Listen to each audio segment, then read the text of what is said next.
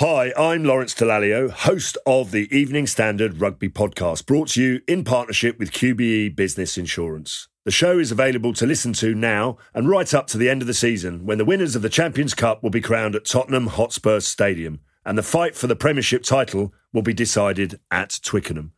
QBE is one of the world's leading insurers, and they will help your business build resilience through risk management and insurance solutions. Subscribe and download now wherever you get your podcasts. Thanks for listening. Hello and welcome. I'm Mark Blunden and you are listening to Tech and Science Daily from the Evening Standard. Coming up, a tribute to the late EDM musician Avicii to raise awareness about young people's mental health. But first, more on that huge Twitch hack. The massive breach saw 125 gigabytes of data leaked onto the internet, from super-sensitive source code to financial info about streamer earnings. But there's one word that keeps popping up in these files, and that's pizza. But why? Well, Vice's Motherboard has done some excellent digging and found this is the Amazon-owned gaming platform's codename for its investigation into another major hack in 2014, which left staff pretty much rebuilding the entire Twitch mainframe. And during 20-hour shifts to fix the problem, they were eating a lot of delivery pizza, hence a lot of cryptic references in these latest files about the security cleanup to urgent pizza, remove pizza, and a pizza thing. So now you know. Next, NASA's latest asteroid mission, aimed at studying the rocks around Jupiter, is due to launch on Saturday, strapped to an Atlas V401 rocket. In April 2025, the spacecraft is due to fly by one asteroid in the solar system's main belt, followed by 7 Trojan asteroids, starting in August 2027. Its path will circle back to Earth 3 times for gravity assists, which will make it the first spacecraft ever to return to our planet's vicinity from the outer solar system.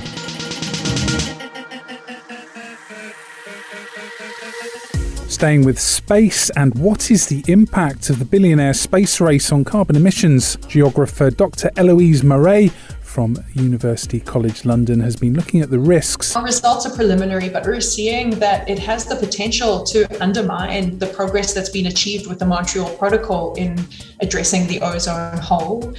That's established as a result of chlorofluorocarbons. And we're also seeing a lot of black carbon or soot being released from the Virgin Galactic space plane that has the potential to have a large impact on climate, contribute to warming. So what needs to be done to help keep our skies clean? Environmental regulation certainly needs to be established, and it would have to be international. That would mitigate the impact of the most harmful kinds of fuels on the atmosphere. We could potentially have regulation that could essentially target the kind of tailpipe or rocket exhaust emissions that are produced from very harmful fuel. Dr. Murray was speaking to Rochelle Travers on the Evening Standard's The Leader podcast.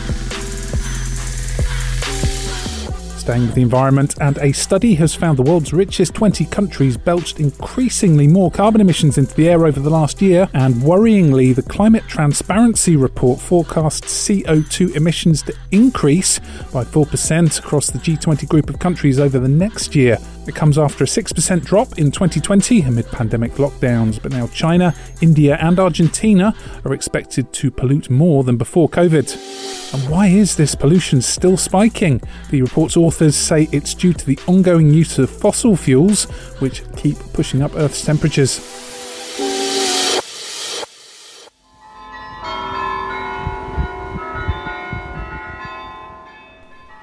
These are the bells of the Dom Tower in Utrecht in the Netherlands, ringing Avicii songs after his death in 2018, with the sound captured by Reddit user Bafkonane.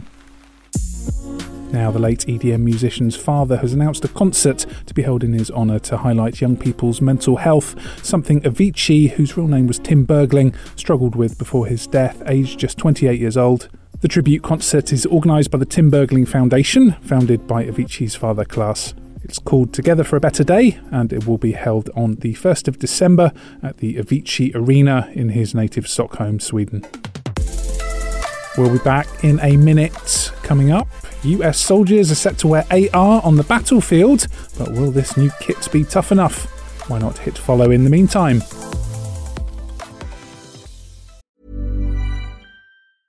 It's that time of the year. Your vacation is coming up.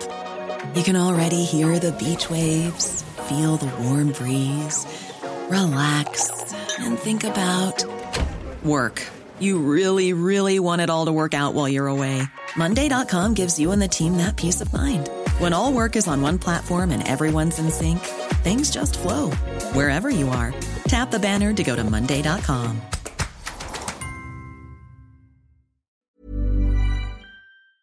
Hi, I'm Lawrence Dallaglio, host of the Evening Standard Rugby Podcast, brought to you in partnership with QBE Business Insurance. The show is available to listen to now and right up to the end of the season, when the winners of the Champions Cup will be crowned at Tottenham Hotspur Stadium, and the fight for the Premiership title will be decided at Twickenham.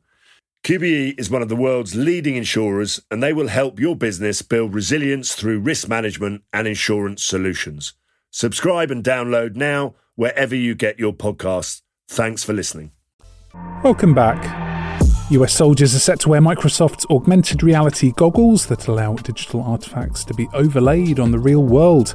While there's a delay to the deal, the US Army says it's still on track, with the $22 billion contract with the first glasses expected to ship in 2022.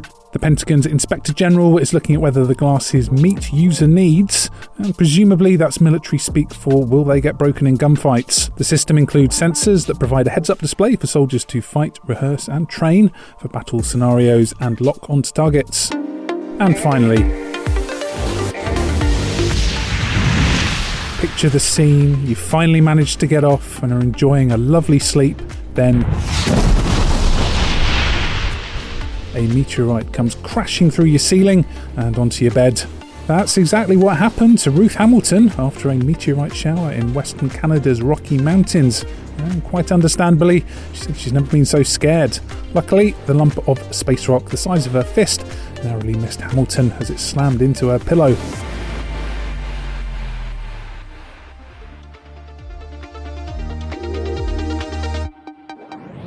You are up to date. Come back at 4 p.m. for the Leader Podcast, where we bring you the latest news, interviews and analysis from the Evening Standard's newsroom here in London. Thanks for listening. We'll be back on Monday at 1 p.m.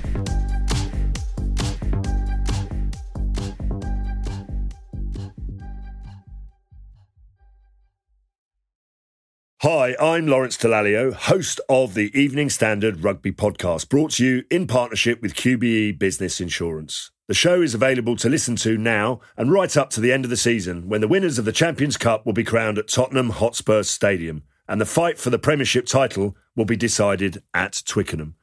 QBE is one of the world's leading insurers, and they will help your business build resilience through risk management and insurance solutions.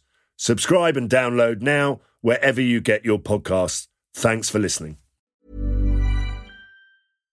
Hi, I'm Daniel, founder of Pretty Litter. Cats and cat owners deserve better than any old-fashioned litter. That's why I teamed up with scientists and veterinarians to create Pretty Litter.